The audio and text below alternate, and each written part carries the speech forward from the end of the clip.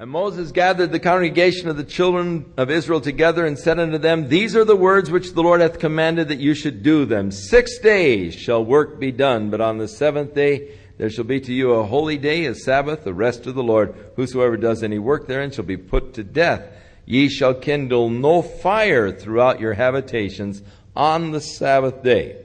So one of the strongest parts of the tradition of the Jews today remains the Sabbath day. And as we mentioned a week ago or so, that really was a neat law. It was made for man. Man wasn't made for the Sabbath. The Sabbath was made for man. This is just God's gift to you, the Sabbath day.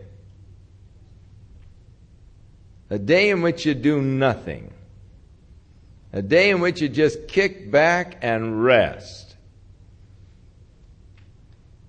A day in which you just lie around all day long, doing absolutely nothing. Not even kindling a fire. Just a day of total relaxation.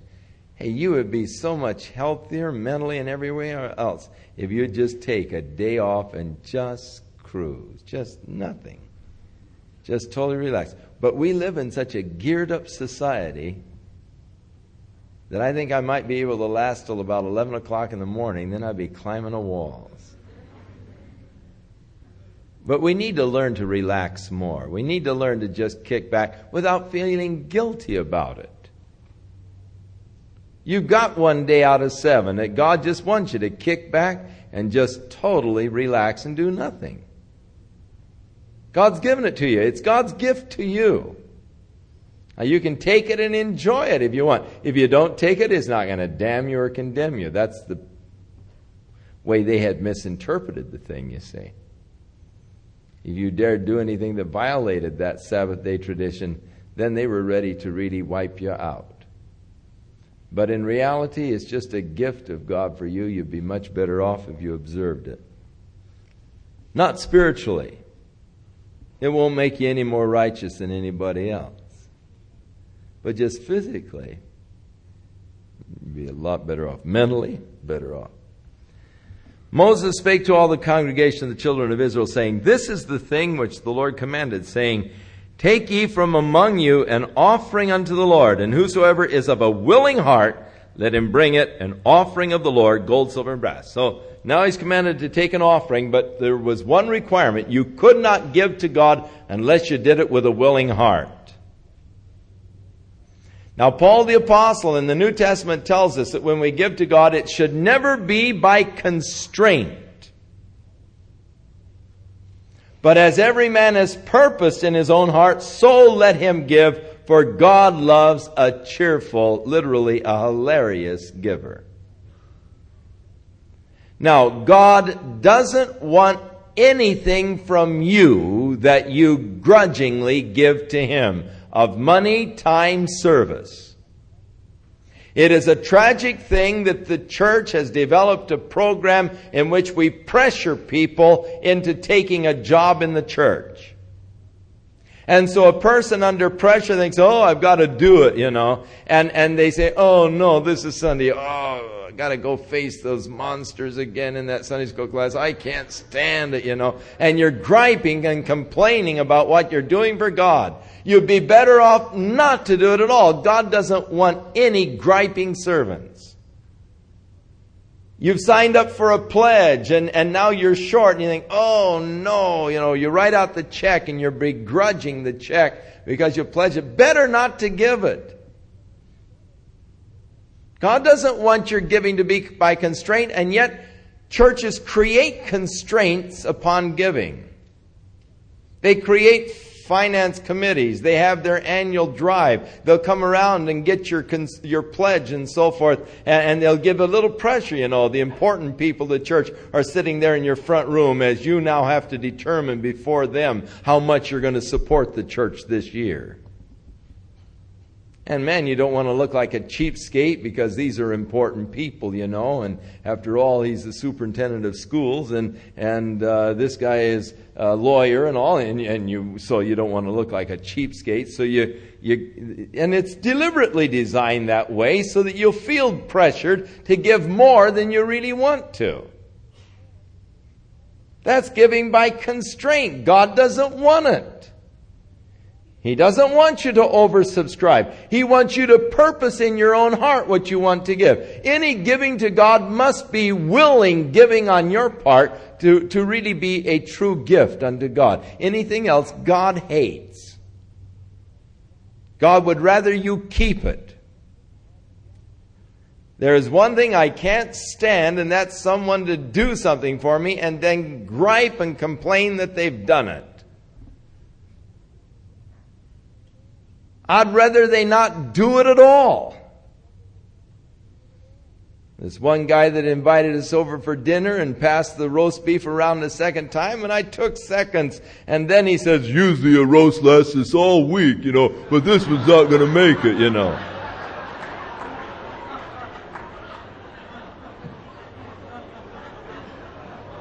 Man, I had a hard time swallowing that chunk of meat. If he didn't want me to take seconds, he shouldn't have passed the plate around a second time. I could respect him much more for that than to pass around and then complain. And so people do something for God and then go around complaining about what they have done. Give to God and then complain about what they have given. No way. It always has to be of a willing heart. You've got to purpose in your own mind what you want to give. It's none of my business what you give. It's something between you and God, and you in a willing heart give to God whatever you're willing and wanting to give, but never out of constraint. Never out of pressure. That's why we've made it a purpose here at Calvary Chapel never to ask anybody to do anything. And so somebody comes up and they say, Chuck, I would really love to teach a Sunday school class. How do you go about teaching a Sunday school class around here? I said, you just found out. You've got to ask. We won't come around and put a Sunday school teacher's book in your hand and say, now we really need you, to teach this class. That's something that's got to come from your own heart. What you do for God has to come out of a willing heart. That's the kind that God will reward. That's the kind of service God will reward. That's the kind of giving God will reward. And so that's the requirement God put even under the law, with a willing heart. Let him bring it, an offering to the Lord. They were to bring not only the gold, silver, and brass, but blue and purple and scarlet fine linen, goat's hair, ram skins dyed red, badger skins, and acacia wood. Oil for the light, spices for the anointing oil, and for the sweet incense. Onyx stones, stones to be set in the ephod for the breastplate. And every wise-hearted among you shall come and make all that the Lord hath commanded.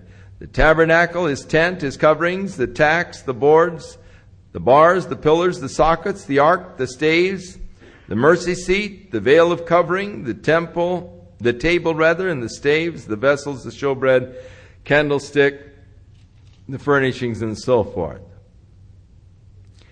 And so verse 21, and they came, everyone whose heart stirred him up, and everyone whose spirit was made willing, and they brought the Lord's offering to the work of the tabernacle of the congregation, and for all his service, and for all the holy garments. And they came, both men and women, as many as were willing-hearted, and brought the bracelets, earrings, rings, and the tablets of jewels of gold. Every man that offered an offering of gold unto the Lord.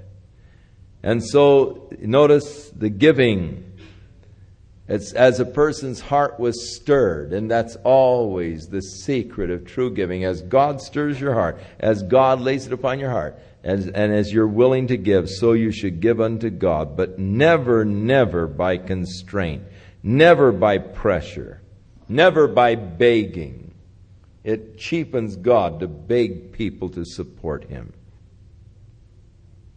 And the children of Israel brought the willing offering, verse 29, to the Lord, every man and every woman whose heart was made willing to bring for all the manner of work which the Lord had commanded by the hand of Moses. And Moses said to the children of Israel, See, the Lord hath called by name Bezaleel, the son of Uri.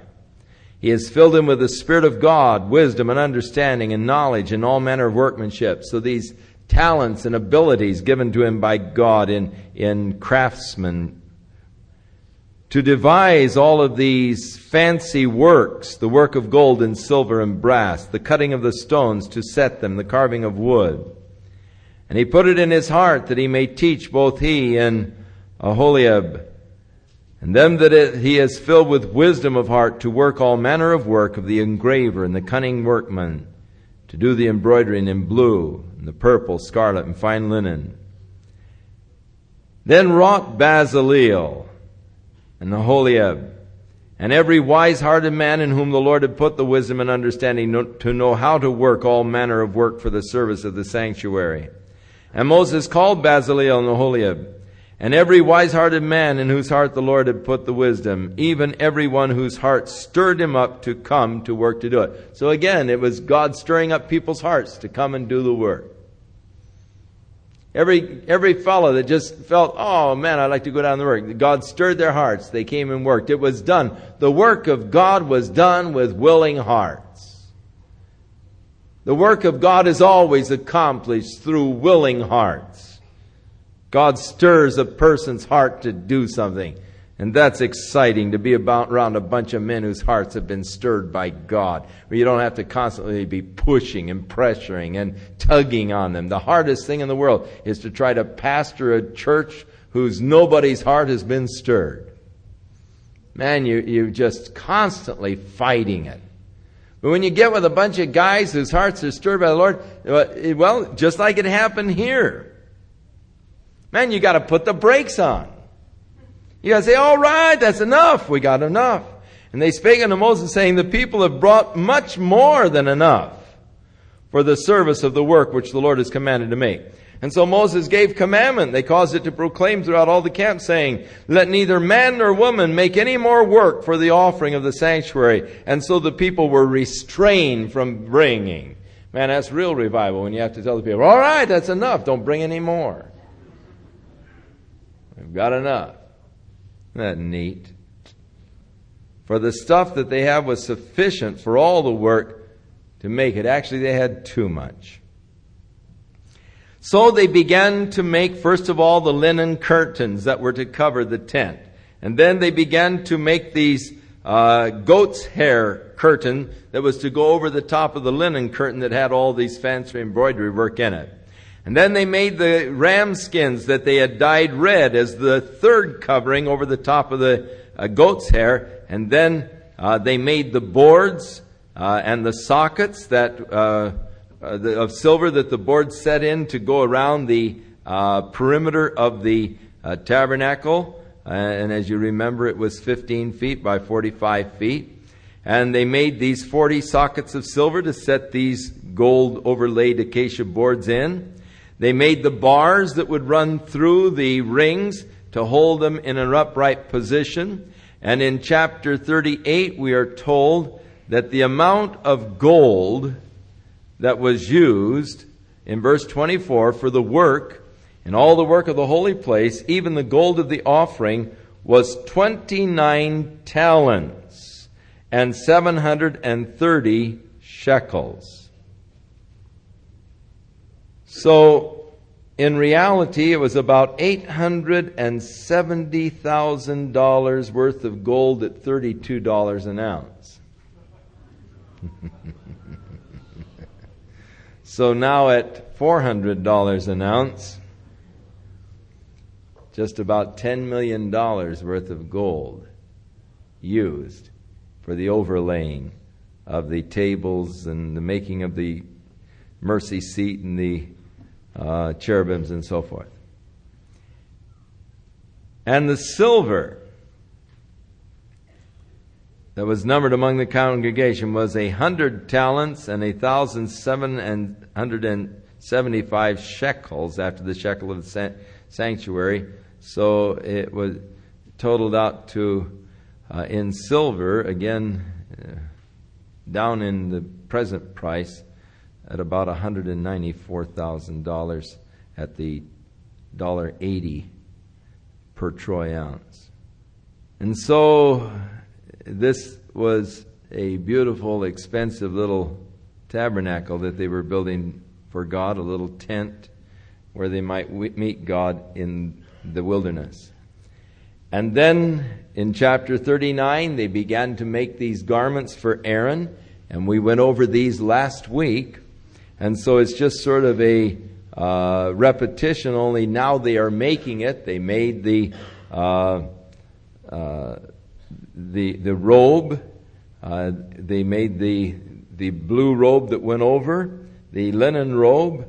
Then they made that little ephod, which is sort of an apron, and they made the breastplate. They made the golden girdle, the sash that went around the ephod. They made carved out the names and the little onyx stones that held the ephod together at his shoulders. They made the mitre and the crown for the priest to wear. And in all of these things, notice at the end of verse 26, as the Lord commanded Moses, the end of verse 29, as the Lord commanded Moses, 31, as the Lord commanded Moses, 32 at the end, as the Lord commanded Moses, so did they. Verse 42, according to all that the Lord commanded Moses, so the children of Israel made all the work. And Moses did look upon all the work, and behold, they had done it as the Lord had commanded, even so they had done it, and Moses blessed them. So everything was done right according to the blueprint, right as the Lord had ordered. Why? Because these were all to be a model of things in heaven. And so the Lord spake unto Moses, saying, on the first day of the first month shalt thou set up the tabernacle of the tent of the congregation. And thou shalt put therein the ark of the testimony, and cover the ark with a veil. And you're to bring in the table, and set it in its place, with the candlesticks, and the altar of gold for the incense, before the ark of the testimony. And put the hanging on the door of the tabernacle. Thou shalt set the altar and the burnt offering before the door, and so forth. Thou shalt set the laver between the tent of the congregation and the altar, and put water therein. And thou shalt set up the court round about, and hang the hangings at the court gate. And thou shalt take the anointing oil, and anoint the tabernacle and all that is therein. And thou shalt hallow it and all the vessels thereof, and it shall be holy. Now, the opening was to be towards the east. So that would be back behind us, by which you would have entered into the tabernacle, the opening toward the east. You would first of all enter this outer courtyard, which had these curtains hanging all the way around, 75 by 150 feet courtyard, with these curtains 7.5 feet high. You would enter through this gate area of curtains on the east end.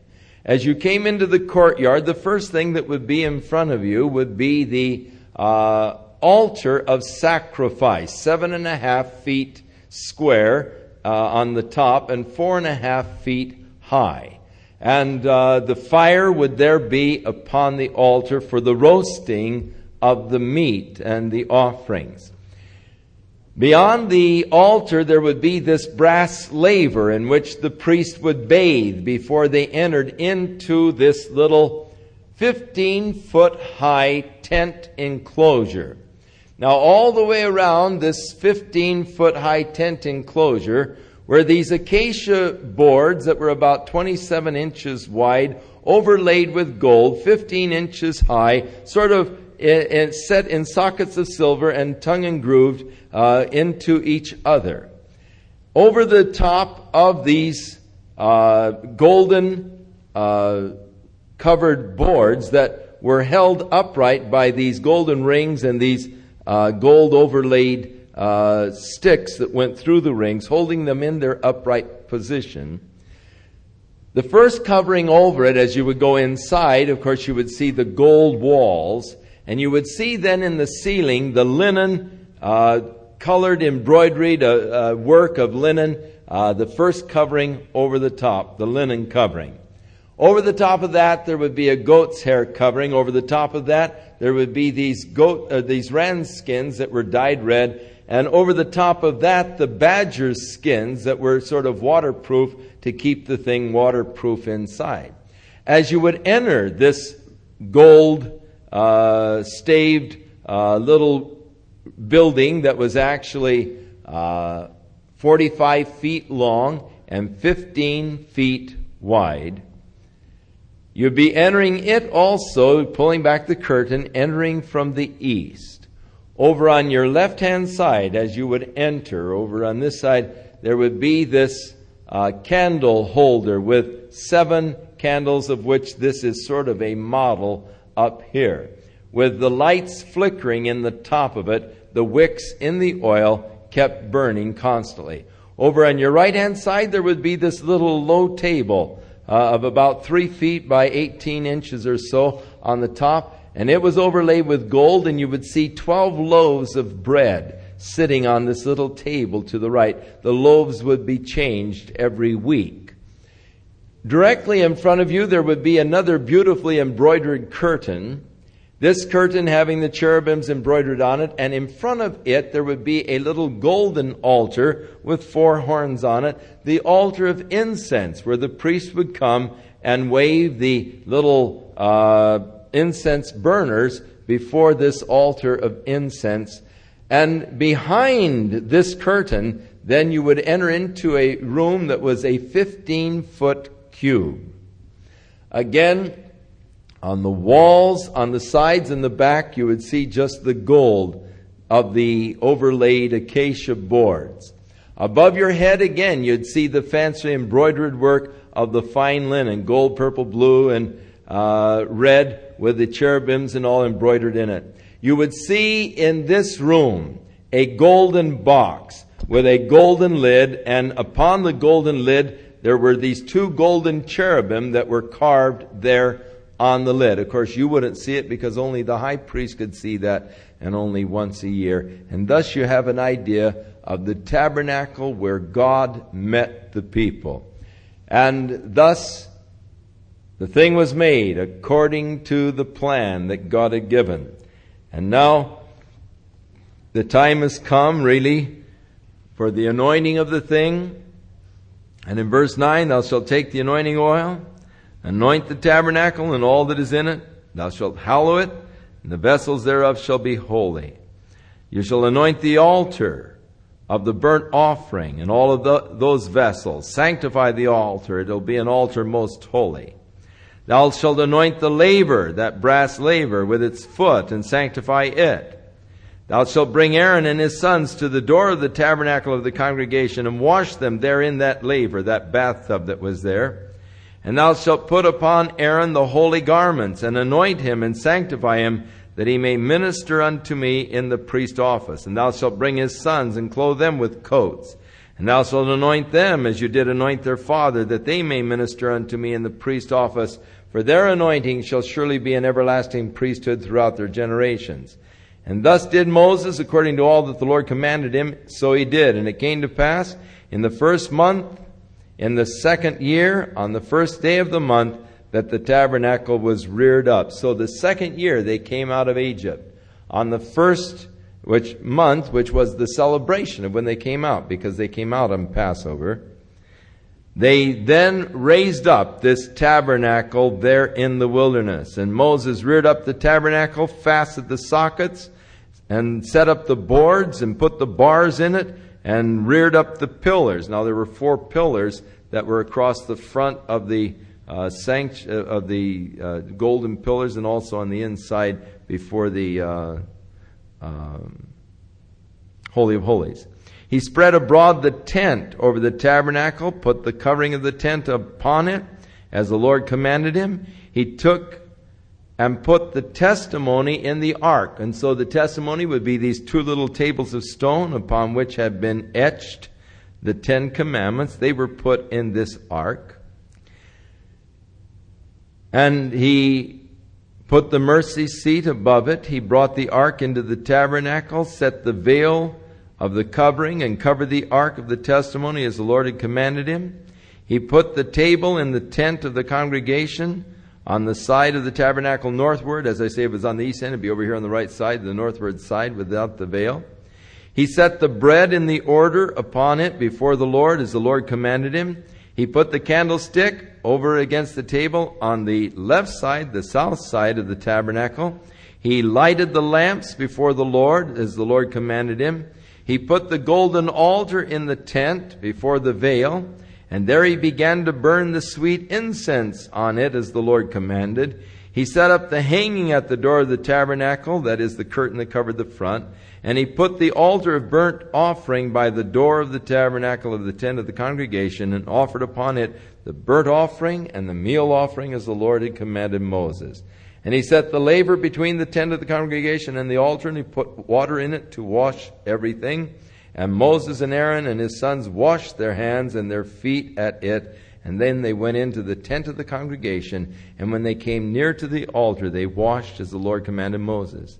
And he reared up the court round about the tabernacle, that is that 7.5-foot curtain, hanging the court gate. So Moses finished the work. Then a cloud covered the tent of the congregation, and the glory of the Lord filled the tabernacle. And Moses was not able to enter in unto the tent of the congregation, because the cloud was abiding on it, and the glory of the Lord filled the tabernacle. And when the cloud was taken up from over the tabernacle, the children of Israel went onward in all their journeys. But if the cloud was not taken up, then they journeyed not till the day that it was taken up. For the cloud of the Lord was upon the tabernacle by day, the fire was on it by night, in the sight of all of the house of Israel throughout all their journeys. So can you imagine what that would be like as you are constantly reminded of the presence of God? Because the tabernacle was in the midst of the camp, and the Israelites were encamped all around about the tabernacle. And any night you could get up and look towards the tabernacle, and you'd see this fire of God hovering over that tabernacle. That must have been awesome. You know, if you had insomnia, you get up at night and you go out to take a walk, looking towards the tabernacle, you'd see this fire of God's presence. During the day, looking towards the tabernacle, you'd see this cloud resting there. When the cloud would lift and move, then the people would go and fold the whole thing up and carry it off, and they'd follow the cloud until the cloud would stand still. They'd set the tabernacle, the cloud would come down and set upon the tabernacle, and thus they were led through the 40 years in the wilderness, constantly reminded of the presence of God as they looked at the tabernacle, the place of meeting. But I love that verse that declared the glory of the Lord filled the tabernacle. Oh, you know, the heavens of heavens cannot contain God, but when you experience the presence of God, the glory of God filling the house, my heart longs to experience more of the glory of God in my life. I would like to see us all just take off someday and just spend the day here, just waiting upon God, opening our hearts to Him in worship and praise throughout the day,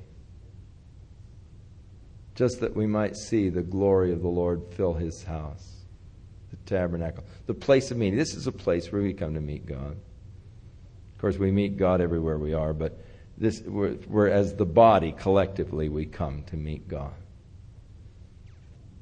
How glorious it would be to see the glory of the Lord just filling this place. Father, with Moses, we pray that we might see Thy glory. God, we pray that You'll captivate our hearts with Thyself, that we will become less interested in the glory of the world and more interested in the glory of God. O Father, demonstrate Thy glory to Thy people. Let them experience, Lord, the glory of Your presence during this week. O God, draw us away from the world and draw us unto Thyself and bring us unto Thyself, Lord, in a special way. In Jesus' name we ask it.